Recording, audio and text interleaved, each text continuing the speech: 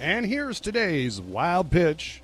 It's more exciting halftime entertainment at a basketball game. A University of St. Thomas student hit an incredible blindfolded half-court shot.